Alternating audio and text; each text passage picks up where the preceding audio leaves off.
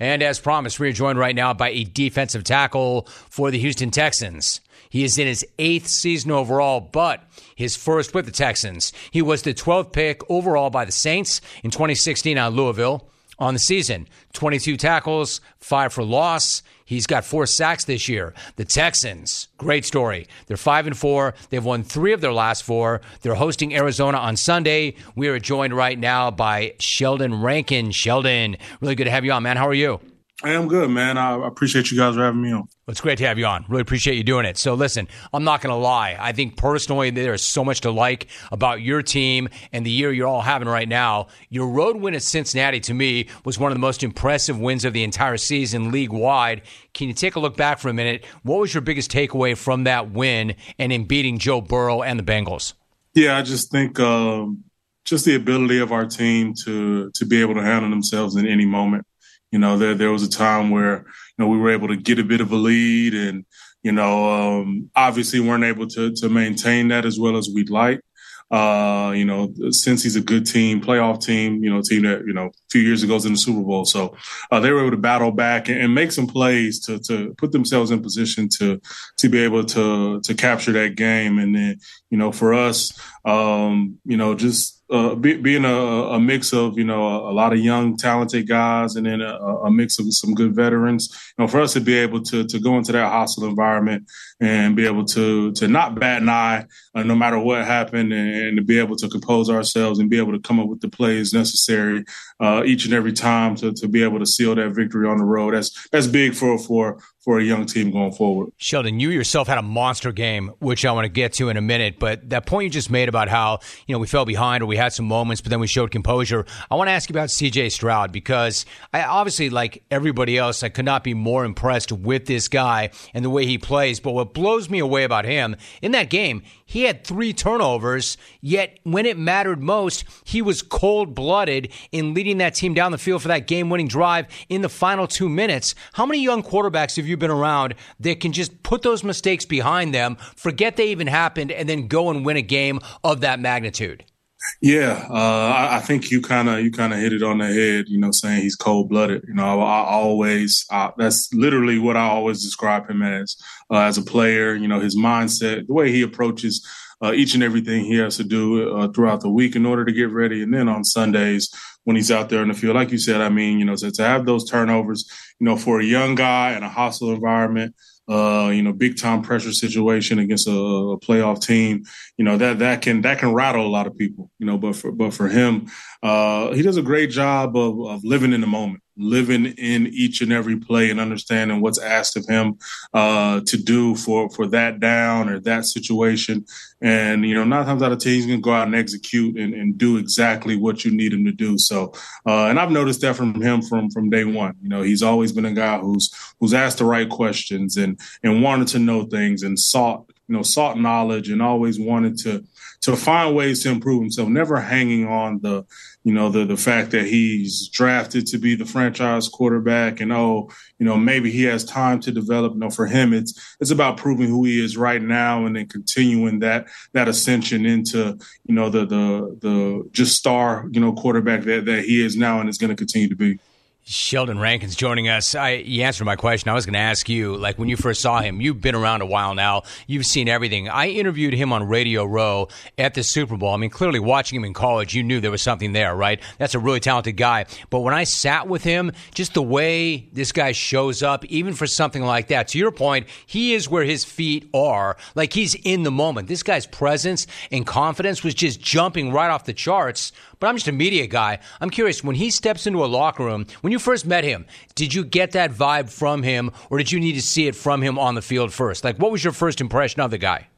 Yeah, no, he has an aura of confidence with him wherever he goes. And it's not cockiness. It's not arrogance. It's not, him, feeling himself or anything like that. He he walks in a room and understands and knows he can get the job done and knows he can get the job done at a high level. But he also wants to bring everybody with him. It's not just about him. It's about the 10 guys around him. It's about, his offensive line. It's about his running backs. It's about his receivers and tight ends. It's about the defense. It's about special teams. I mean, he's always looking to build those relationships. And I think that goes a long way. He's not just playing quarterback from, the hours from when he's in the building and then when he leaves, he's doing other things. Like, no, he's all about being the quarterback, the leader of this team from, Sunday through Sunday, whether it's hanging out with guys outside of the building or, extra film study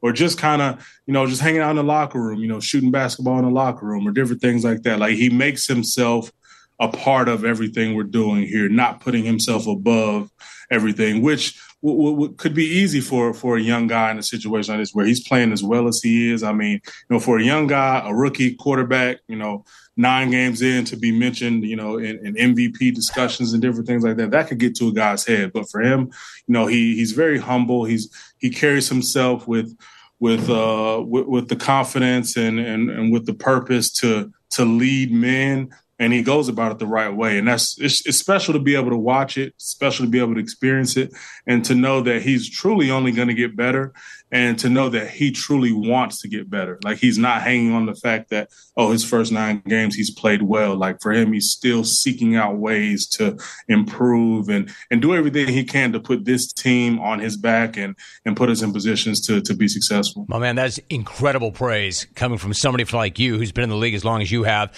and all true. I mean, such high praise. Sheldon Rankins joining us. Back to your game, you had a monster game. You had a career-high 3 sacks, and you forced a fumble. That's a day now, big dude. When was the last time you had a 3-sack game? Ever? Yeah, so it was high school. My junior year, we played Stockbridge High School. I had 8 tackles and 3 sacks. I remember that like it was, you never forget games like that. So, to be able to, I missed a few games with injury, but to be able to come back and, it took me a few drives to kind of shake the rust off. But once I found the rhythm, once I got back out there and was, getting back into the swing of things, like it felt good to be able to get back and have an impact like that and make plays for this team. And we always talk about it, being able to make those plays to get the ball back to CJ and allow him to do what he does. Listen, you had options in the offseason as a free agent. I mean, did you have some sort of crystal ball? Did you see this team having the kind of season that it's having? Why did you sign with the Texans? Yeah, no, I can honestly say I didn't. I couldn't have, in my wildest dreams, I couldn't have drawn it as perfect as it's been.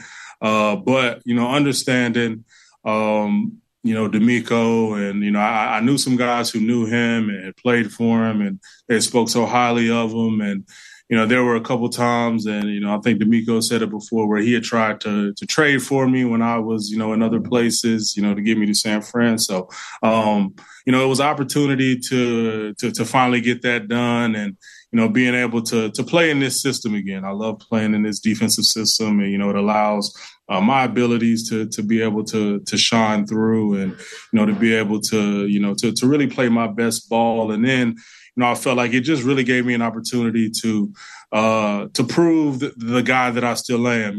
There was a, point in my career where, I felt like I was truly ascending into being one of those upper tier players. And then I, kind of got met with, just back-to-back injuries, just some unfortunate things that kind of, slowed progress. But to be able to have the opportunity to continue to show the league that I am a 3-down disruptive player, no matter the situation, I relish that opportunity. And then, add in the fact that, once I sign and, we draft CJ, trade back up, get Will and, Tank Dell and all those, like, I mean, it really all came together, to form the perfect storm. And, I'm just blessed to be, to have this opportunity to be able to impact this organization in any way that I can. We've been talking about this. In fact, I've got a side hustle to the side hustle called the Reinvention Project. That thing you just said, like, I wanted to prove that I was still that guy. So now that you've